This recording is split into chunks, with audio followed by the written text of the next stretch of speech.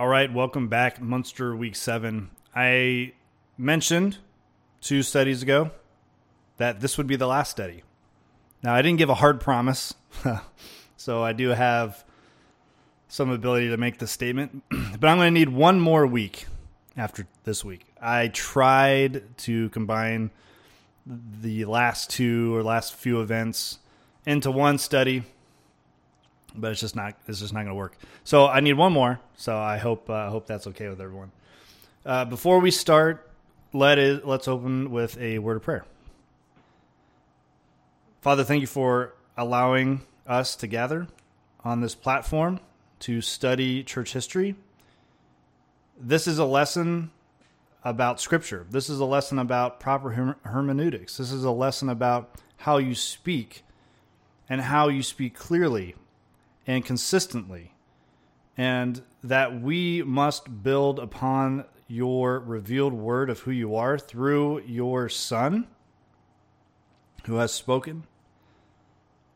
As Hebrews chapter 1 through 4 says.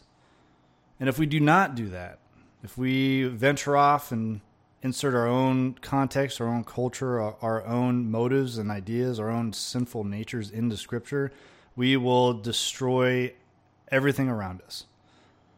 We will convince ourselves of lies and distorted realities and find ourselves physically dead eventually and spiritually dead. Let us take what we read as a lesson, hold fast to your word, hold fast to your truth, hold fast to the prescribed method of sanctification through your church under the rulership of qualified elders. And let us be confident in the truth that we have so that we may accurately share the gospel with those who are dead. So you may bring those whom you have chosen to life, back to life. We pray these things in Christ's name. Amen. Okay, last week we ended with the Anabaptists again defeating the Prince Bishop, routing a massive attacking army. Most of the survivors from this August attack abandoned the Prince Bishop's army. The will to fight is gone. They've done this twice. One was a bumbling mess in May, and now this one, while it was organized, there wasn't any drunk soldiers charging a wall. It was still brought with disaster, and like I said, hundreds were killed or wounded. Many of the leaders, officers, I think it was like 100 officers alone, were killed. And this was before you really had non-commissioned officers who could take the place of officers if they're killed in battle. So once you lose officers, discipline is gone. There isn't any discipline to have, really.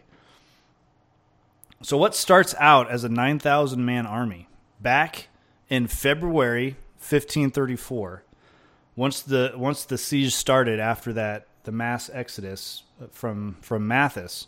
What starts out as a 9,000 man army, very confident, very boisterous, they're ready to kick these Anabaptists out of Munster, is now down to 3,000 men. And these 3,000 men are tasked with cordoning off a 3-mile radius of Munster. Even with 9,000 men, that was a difficult task. But 3,000 men, people are getting in and out really as they wished. And you're going to see as we get into this, it's because actually this defeat that the Prince Bishop has is actually what ends up giving him the city. And you'll see why here in a second. Well, in the study you'll see why. So the Prince Bishop is licking his wounds, and the new appointed king of Munster, Jan of Leyden, like the new King David, he continues his tyranny inside the walls of Munster. Jan is setting up his new king's court, setting up counselors, and much like you would have seen in a kingship of Israel in the Old Testament. And much like King David, who had his prophet Nathan, King Jan needs to have a prophet as well. And there's going to be a new prophet that enters the scene, and his name is Johann. And Johann has been summoned to prepare the company of Christ for the final return of Christ. From all the distractions of the insurrection, from Molenbeek, the attacks of the Prince Bishop, the eschatological pronouncements or focus or doctrines have kind of taken, honestly, a back seat. But the calls for the eschaton have been made new from Johann. And it really comes from a reaction by the leadership to kind of quiet the people. The people are even though they've defeated the Prince Bishop twice, they're tired of fighting. The siege is coming on a year, close to a year. It's August. And the people are kind of ready for this to be over one way or another. And what Johann initially prophesizes is not exactly what the people had in mind. So they just defeated the Prince Bishop. They're very secure behind their walls. They know they can defend Munster. They know they can beat the Prince Bishop inside the safety of Munster. But what Johann prophesizes is that everyone should gather within the cathedral square, only bring what they can take with them, leave everything else at home, bring your weapons, bring and muster within the cathedral square. He didn't say why everyone was going to gather, but everyone can put two and two together. They knew that, are we going to ride out and fight the Prince Bishop one-on-one? Like I said, they're very confident behind their walls, but the people are a little nervous now. If they leave their protection and fight on the open field, they know what happened to Jan and Mathis. And I'm sure everyone knows what their fate would be. But the time for battle had come. Johann says to the people that it's time for the final battle against Satan and his army, of course, the Prince Bishop. And as he's talking to people, Jan of Leyden shows up riding a white horse, fully decked out in armor, looking like a leader of his people. And he's looking on the crowd, of the people that have shown up, the men and women that have shown up, looking on the crowd of Munster. And instead of what everyone thought would be a battle speech, a speech rousing their spirits to fight, Leyden actually says that they're not going to fight after all. Actually, their gathering in the cathedral square was a test by God of their will to fight and a will to follow without question the orders of Jan of Leyden. And God was indeed pleased with how the people reacted. And instead of fighting, they are to prepare a feast in their honor. Which now everyone's a little confused, right? Everyone's emotionally on a high, ready to fight probably. And now Jan of Leyden strolls up full of armor, looking like he's about to fight too. And he says, never mind. Let's have a feast instead. So now everyone's kind of on an emotional roller coaster here. And not only that, but the siege is actually starting to have an effect on the food stores inside of Munster. This is going to be the last feast Munster has.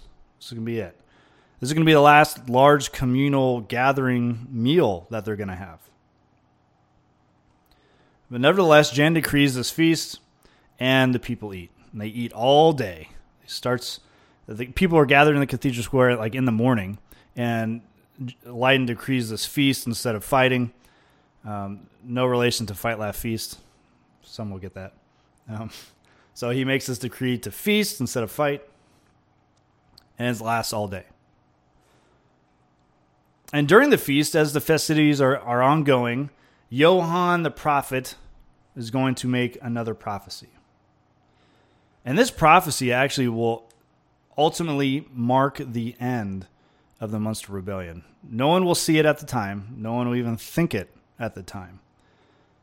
But it will. And that is of my opinion, and there's some other scholars that agree with that. Some don't, but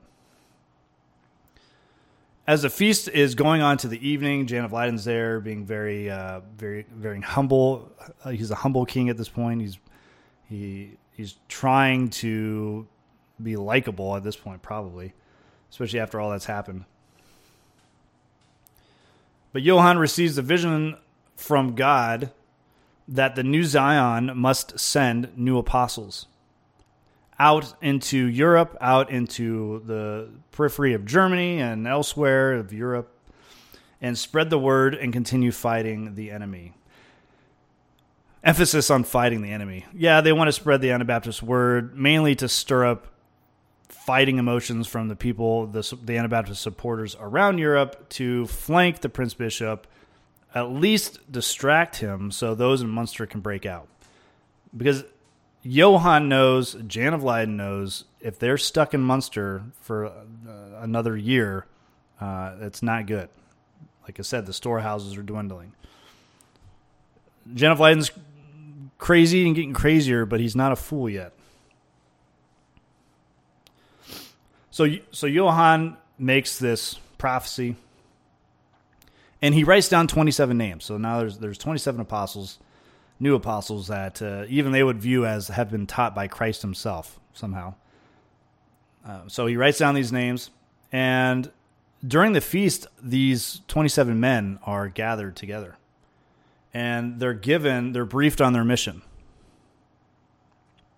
Johann actually names himself as one of the apostles, so he's actually going to be one of the 27 that will ride out to these surrounding areas. And he assigns specific cities to different groups, so they'll leave in groups, not one by not one person will go to a town or 27 different areas. They'll actually group together and go to these different cities that Johann assigns them. And he assigns these cities, and the next morning, very quickly, they all leave. These 27 apostles leave Munster because there's no time to waste, obviously. They need to break out. And they leave in the cover of night. There's only 3,000 men surrounding Munster. It's pretty easy to sneak past them. And they do. They sneak past them, and they go out and do their thing. Well, weeks go by, and there's no official word from any of the 27 apostles. But there are rumors. There are rumors of the immense success of these apostles. One of the rumors is King Henry VIII, has converted and rebaptized himself and has actually recognized Jan of Leiden as the true king. Another rumor is that there's a massive Anabaptist army somewhere in Italy or near Rome somewhere, massive Anabaptist army, preparing to invade Rome, sack it, and unseat the Pope in his position. These are grand rumors, none of which have any foundation in reality. What actually ends up happening, of all the 27 men that are sent out on this mission, only one survives. The rest are killed quickly and brutally. And you could say there's some fruitful things that they do, but for the most part, every single one of them was unfruitful in their mission. I want to focus on one of the groups of the stories because I mentioned all but one die, right? There's only one man that comes back. And that's the group we're going to focus on next. Okay, so one of the groups was sent to the city of Osnabrück. It wasn't very far from Munster. It's like a day's journey. Most of the cities that these apostles were sent to weren't that far away from Munster itself. We're going to focus on one man in particular in the group. His name is Henry Grays. Henry Grays was a schoolmaster, and he seemed to be a firm believer in the Anabaptist movement from its inception, really. Ever since Anabaptism arrived in Munster, he's been a firm believer in it, so it looked. Even though, actually, during the massive book burning with Jan Mathis, he looked on with disgust. He watched the books that he would use to teach the children turn into ashes, not just a few months ago. But despite that, he still was an ardent, loyal follower of Mathis and Leiden up to this point. He was very enthusiastic about being an apostle, being chosen from Johann to do this mission. And he really expected the Lord to bring favor upon their journey. All of them did. Most of them, maybe except for Johann, he knew that he was manipulating everyone. And it started easy enough. They got through the Prince Bishop's men, and the group arrives in Ossenbrook really the next morning. And they were given information that there was a certain man inside of Ossenbrook that was a ardent supporter of Anabaptism and would take them in and provide them like a base of operations. And they enter the city and they make contact with this supposed supporter. But as they enter into his home, and they had like a code word that they would say to each other, and they would give a coin that had Jan of Leiden's face on it. And if they responded a certain way, they would be sympathetic to the cause, right? So they give him this coin, and he actually denies that he is a Anabaptist supporter. And he gets very upset very quickly. He doesn't want any part of this, and he wants Henry Grays and his company of men to leave his home. And they do. They leave his home, and really they're undeterred by this rejection. They kind of nonchalantly make their way down the street into the city square. And once they get to the city square, one of the group members starts preaching. Starts doing his Anabaptist preaching, and not soon after, a crowd starts gathering around. Most in the crowd are Anabaptists, either sympathizers or supporters, which was good, right? It's good for them. But soon after that, a group of soldiers arrive, and led by the man that was supposed to be the supporter that they could bunk with. So he ends up leading soldiers to where they are, points them out, says, there they are. The soldiers arrest them. Henry Grays and the company surrender without incident. They want to show that they're peaceful. They don't want to show that they have any ill intent for the town, so they go in peace.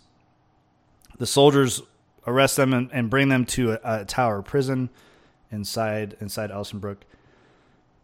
And honestly, the guards treat them pretty well. The guards, most of them are sympathetic to the Anabaptist cause, and they dialogue back and forth. They're, Henry Grays and his group are not being rebellious or anything. So the guards are treating them with respect too. And really, the city council is actually starting to become sympathetic to these men, and it actually looks like they're making some headway as they're in prison here. What they didn't know yet, though, is the man that was supposed to be the supporter that they were supposed to meet, right? The crowd that gathered to hear the preaching found out that this man had turned them in, where they saw him lead the soldiers to arrest them. Well, that crowd actually attacked that man, and he runs for his life, and he runs out of the city. The crowd runs him out of the city. He flees, and he flees straight to the Prince Bishop in Aalborg. Aalborg is where the Prince Bishop is residing. It's where he's been residing really through this entire siege. He very rarely makes an appearance at the front in Munster. But this man hightails it to Aalborg. And he's got information. So he knows that Prince Bishop will take him in, even though he's been run out of his own town.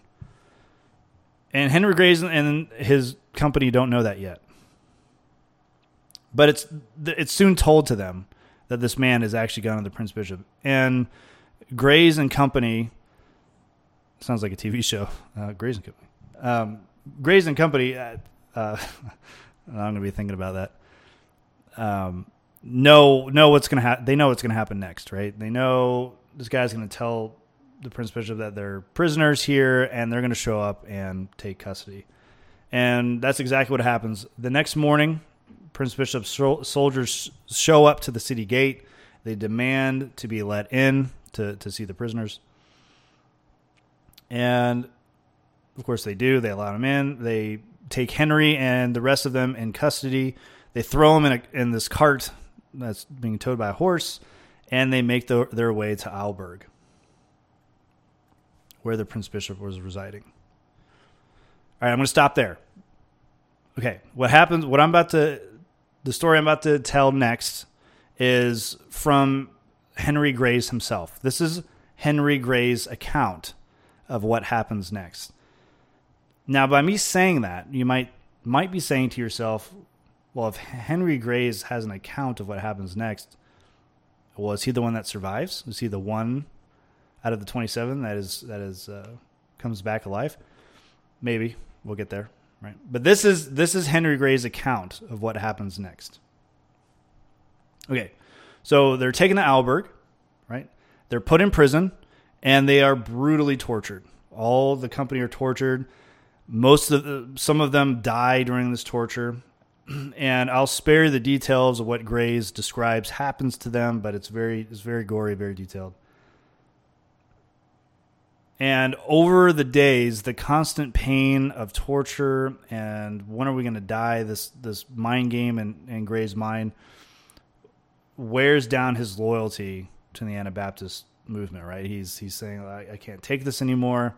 And what breaks him is when or so he says, what breaks him is when he's sitting in his prison cell and he can hear outside the walls the men building a platform from which him and his company will be hanged. And he just can't mentally take that. And Henry breaks. Grays breaks. He falls to his knees, he falls to the floor, and he begs God to save him. He begs God to take away his pain, to take away his torture, all that. So he cries out to God. He's laying on the floor in his chains, sobbing, and an angel appears to him. Now, as I continue, you're going to notice the striking similarities of his story to Peter's story in Acts when he is let out of prison by an angel. And obviously that's on purpose, right? Henry is, an angel comes to Henry and releases Henry Grays from his chains. And he carries Henry out of prison. Henry is too weak, he can't walk, so this angel carries him out. Henry actually pleads for the lives of his companions, but the angel reveals that he alone must return to New Zion, or Munster. At this point, Henry reports losing consciousness, only to awake in a thorn bush outside the gates of Munster. This is the story that Henry Grays is going to tell King Jan of Leiden after being brought back inside the walls. But what really happened? How could Henry be the only one of the 27 left alive? What story is actually true? And that's what we'll look at next. All right. So everything reported by Henry Grays is true and accurate up until the point that they arrive in Aalborg.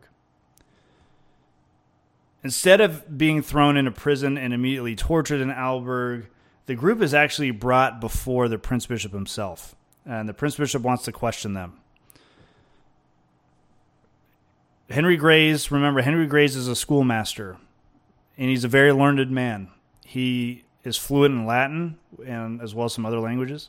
He's witty, he's quick on his feet, and he knows that the Prince Bishop, in his social status, he's the only other one that probably knows Latin fluently. The average man at this time is not going to know Latin fluently, if at all. And Henry takes a chance. The group is standing in front of the Prince Bishop, and Henry whispers in Latin. He whispers this to the Prince Bishop. Does the bishop have no power to set a prisoner free? Prince Bishop takes this as a sign from Henry that maybe he's willing to talk. The prisoners are then, after they're questioned a little bit, just kind of informally, they're taken to their cells in Aalborg. But instead of being tortured, Henry is summoned by the Prince Bishop, and instead of being treated harshly, he arrives in front of the Prince Bishop, and in front of him is wine and bread from the Prince Bishop's personal store. And at this point, Henry knows that if he wants to live beyond this point, if he wants to live beyond this last meal, is this going to be a last meal, or is this going to be the start of a new relationship with the Prince Bishop? Well, he knows that he needs to spill his guts if he wants to stay alive at this point. And he is already committed to reject the Anabaptist movement. He's decided. We're not sure when Henry Grays actually is disillusioned and has the blinders fall off of his eyes where he can finally see, but he does, and he's going to reject the Anabaptist movement, and if he can, bring the rebellion to an end. So he spills his guts. He tells the Prince Bishop everything he knows about Munster. And the Prince Bishop's sitting there listening to Henry Grays. Yep. But at the end, Prince Bishop kind of shrugs. He could have gotten all that information from the spies that he has in Munster. And he has spies in Munster. And he lets Henry Grays know that. I got spies in Munster. I can get all that info. What else you got? That's not enough. It's not enough. So, like I mentioned, Henry Grays is smart. He's witty. He's thinking, what else can I do here? And he offers to be an agent for the Prince Bishop. He offers to go back to Munster and somehow attempt to get close to Jan of Leiden and gather intel and deliver this intel to the Prince Bishop. And like all the plots that I've mentioned or that we've discussed in this story of Munster, everything that we've talked about, this plot is no less audacious and ludicrous as any of the other ones that we've gone through. So here's what Henry pitches to the Prince Bishop. Henry's going to convince Jan of Leiden that everyone else, and everyone else in Munster, Jan of Leiden's leaders, that he barely escapes with his life from Ossenbrook, only to find his way back to the walls of Munster. And Henry Grays obviously must have been convincing enough. The Prince Bishop agrees to this plan. And honestly, what does a Prince Bishop have to lose?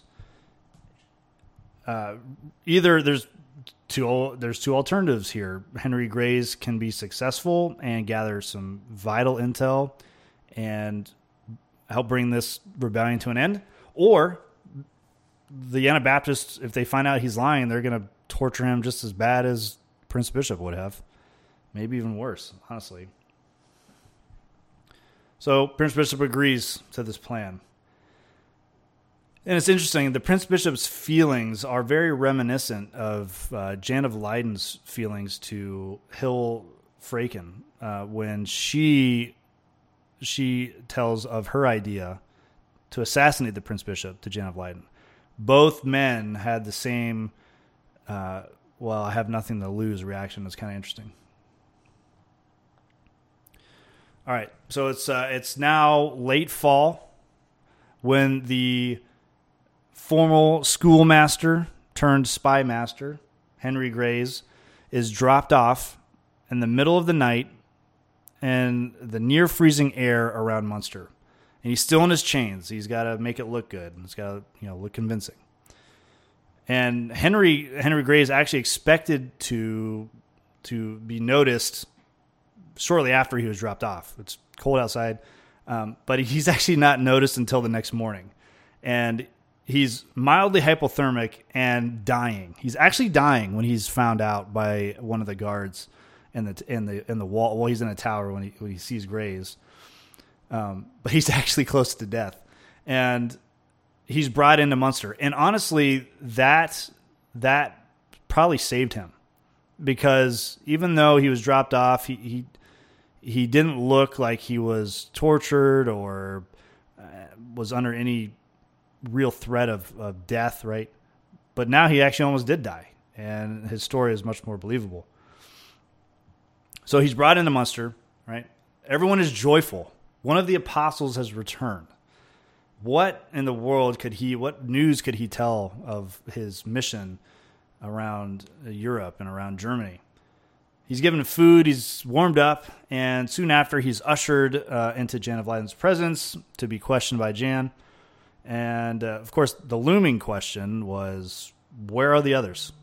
Why are you the only one of the 27 to return? Now, not just returned, but there has been no correspondence at all from the other 26.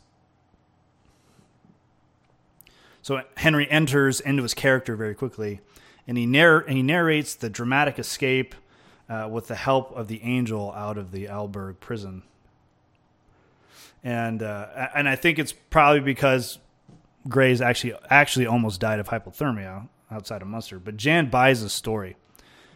And not only buys the story, but he assigns Henry Grays as part of his inner council and lavishes gifts upon Henry Grays. And what better outcome could you have, right? Henry Grays knows he needs to bring intel to the Prince Bishop. And just like that, after that amazing story, he's brought close to Jan of Leyden. And honestly, who can question Grays in the story? It is so ludicrous. There's no way to disprove it. Jan of Leyden does this stuff every day. So if Jan is going to question Gray's account, everyone's going to question Jan of Leyden's account and anybody else, Johann's account. So even if Jan of Leyden had suspicions of Gray's account of what happened, he couldn't openly do anything about it. And he knew that people were on Gray's side. So he wanted to, and he wants to be popular with the people, even though he's a tyrant. He still wants approval. So he brings Grays into his inner circle. That's probably more likely what happened. I don't think Jan of Leyden actually, he didn't believe probably anything Grays actually said. So while Henry Grays is close to Jan of Leyden, he gets wind of a plot that is actually already in motion by Jan of Leyden, who sent a member of the Anabaptist party in Munster. He escapes, he gets out of Munster, and he's going around actually trying to muster an army, probably because they hadn't heard from the apostles at all, the 27 apostles. So Jan of Leyden takes matters in his own hands. But this guy is actually gaining headway. This guy is actually corresponding back and forth. He's building an army. And it looks like if he's successful, he's going to be able to flank the Prince Bishop's army and allow the Anabaptists in Munster to break out. So he learns of this plan, and this is the bombshell that Henry Grays was after. This was the intel that the Prince Bishop would love. It's going to save his life and hopefully his family's life in Munster. He has a wife as well. But now he needs to get back outside the walls, right? He needs to get back outside and tell the Prince Bishop what he knows. So now he's thinking, well, how do I get back outside? Well, easy. If the story of a vision duped those in Munster the first time, why not another one? And lo and behold, Henry gets a vision. Henry Grays gets a vision, he claims that he's been told that he needs to scour around Germany and assist in mustering this army that is to attack the Prince Bishop. That's the vision he receives. Well, Jan of Leyden's like, yeah, great. We need help, man. Here, I'm going to write you a letter, and you can give this letter to the people around the area, and this will gather support. So Jan of Leyden enthusiastically agrees to this, and Henry leaves. Henry Graves leaves and goes beelines it to the Prince Bishop. Right? He doesn't even go to the army. He just goes straight to Alberg. And once he gets there, he spills the info he has about the planned attack. The Prince Bishop is appreciative, but he doesn't just want to know about the planned attack. He also wants to know what the state of mind is in Munster. How are the people feeling? What's the morale like? What are the stockpiles like? And maybe because Henry was able to contrast life outside of Munster with the apostles and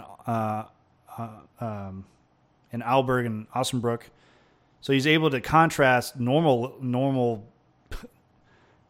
living with like normal food and people, right, versus the insanity inside Munster and the storehouses depleting. But he contrasts those two, and he's actually tells the Prince Bishop that the siege is having an effect on the people, a very negative effect.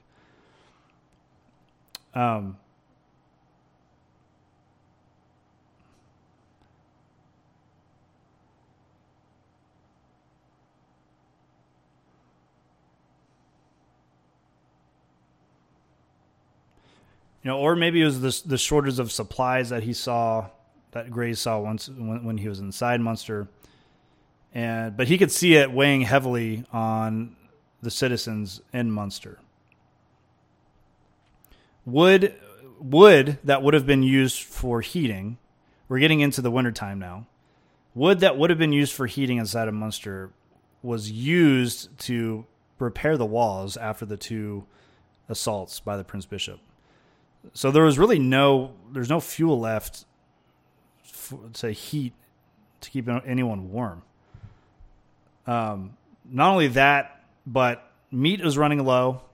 I think at this point there's only like 300 head of cattle left. When the siege started, they had like at least 120 war horses. They were starting to eat the horses. The grain that they had left could only hold them over for like another month. I mentioned the communal meals had ceased.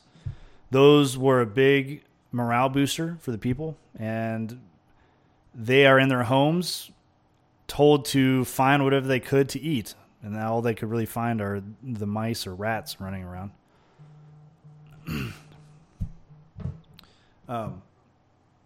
So there's a sense of doom that was laying on the people, kind of like a thin sheet, right? Draped over the people of Munster.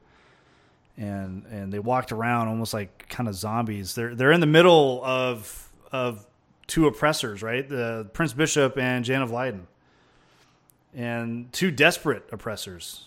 Prince Bishop's starting to get, he's been desperate since the beginning, honestly. And Jan of Leyden is starting to become desperate because food's running out, and he's got to care for all his people, which are still in the thousands. So Henry Graves gives us info to the Prince Bishop, and that actually encourages the Prince Bishop, to actually just wait Munster out. Now he's just, instead of attacking again, he's not going to do that again. If they're already starved, if they're getting close to starving, well, why not just wait till they're dying, and Prince Bishop can just walk in the gates unopposed, not lose another man. So time went on from this point, and once March comes around, Jan had made a promise. So it's March, right? When there is that large feast earlier at the beginning of this lesson, large feast instead of fighting, so the feast instead of fighting, Jan had made a promise. Jan of Leyden had made a promise that the city would be free by Easter. Well, now it's March. It's the end of March. It's almost Good Friday. And finally Good Friday comes around, and everyone's looking at Jan of Leiden, like, dude, you said your life would be forfeit if the city wasn't free. So not only did Jan just promise that the city would be free by Easter, if it wasn't, Jan of Leiden said his life was forfeit. So now other people are like, what are you going to do, Jan of Leiden? He cornered himself just like Mathis did when he brought a death sentence on Rusher when he was not prepared to do it. And Leiden's done the same thing. The difference between Leiden and Mathis is Leiden is much more able to think outside the box and turn things around a little bit better than Mathis.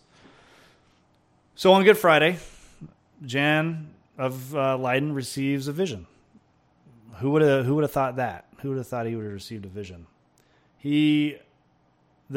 God tells him that Leiden was actually confused. God's decree wasn't that the city would be free by Easter, but the souls of those in Munster would be free by Easter. And that's what Jan declares, that their souls are free. Free from what? Nobody knows. He doesn't say free from what, but they're free. Your souls are free. He is arguing that their souls are free, no questions asked. And because Jan made a mistake of thinking that God was talking about Munster, not their souls, that there was no need for Jan to give up his life since their souls are free now on Easter. And actually, he even makes a law outlawing his own death. So he wants to make sure that no one's going to kill him. So he makes a law not to kill him, for no one to kill him. At the same time, as Jan is making this vision pronouncement, Henry Grays actually decides to out himself as a traitor, as a turncoat to the Anabaptists. At some point, there's no documentation of when he does it. There's only documentation of when the people in Munster hear about the letter. Henry Grays, in the dark of night, walks up to one of the city gates and nails a letter to the door.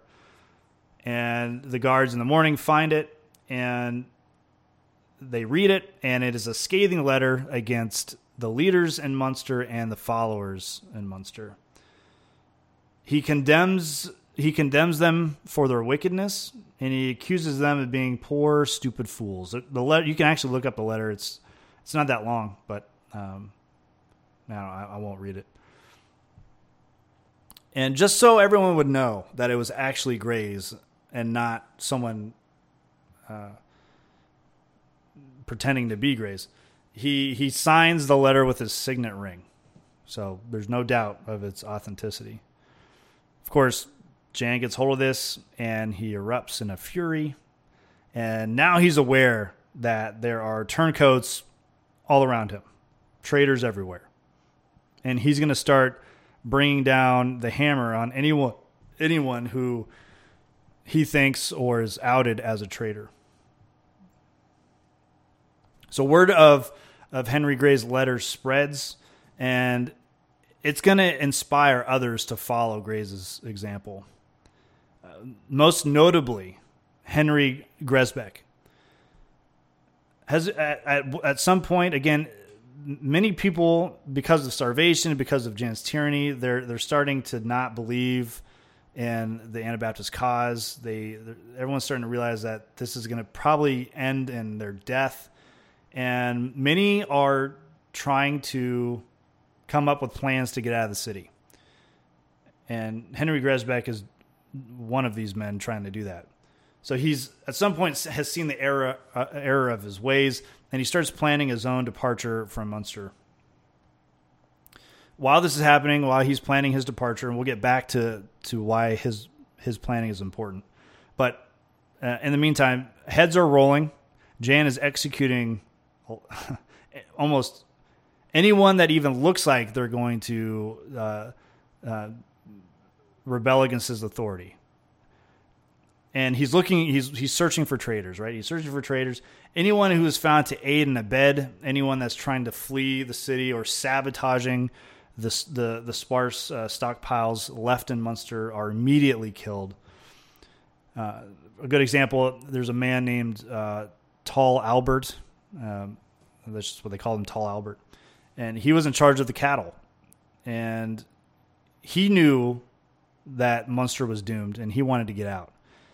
So he concocted a plan where he was going to drive the cattle into the Prince Bishop's army for them to capture. But somebody ratted him out. Someone got wind of his plan, turns him in, and Jan of Leiden himself beheads this man, has this man killed. And all this insanity going on right now, Henry Grey's wife is killed. Not even for the betrayal of Henry Grey. She's killed for something else.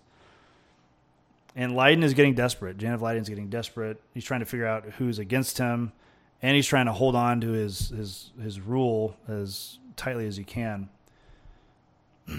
And as Jan of Leiden is getting desperate, the Prince Bishop is also getting desperate. He's taking the idea that he's going to starve Munster out, but he has the weight of the Holy Roman Empire on his shoulders at this point. Everyone around him is so sick of Munster. They just want it to end. They want to throw everything they can at Munster to end it. And the Prince Bishop is feeling the weight of this. Charles V, the Emperor of the Holy Roman Empire, is bearing down on him. He's got debts he has to pay from Mary of Burgundy and other leaders around. And he's starting to rethink this idea of waiting them out, but he's starting to get desperate too.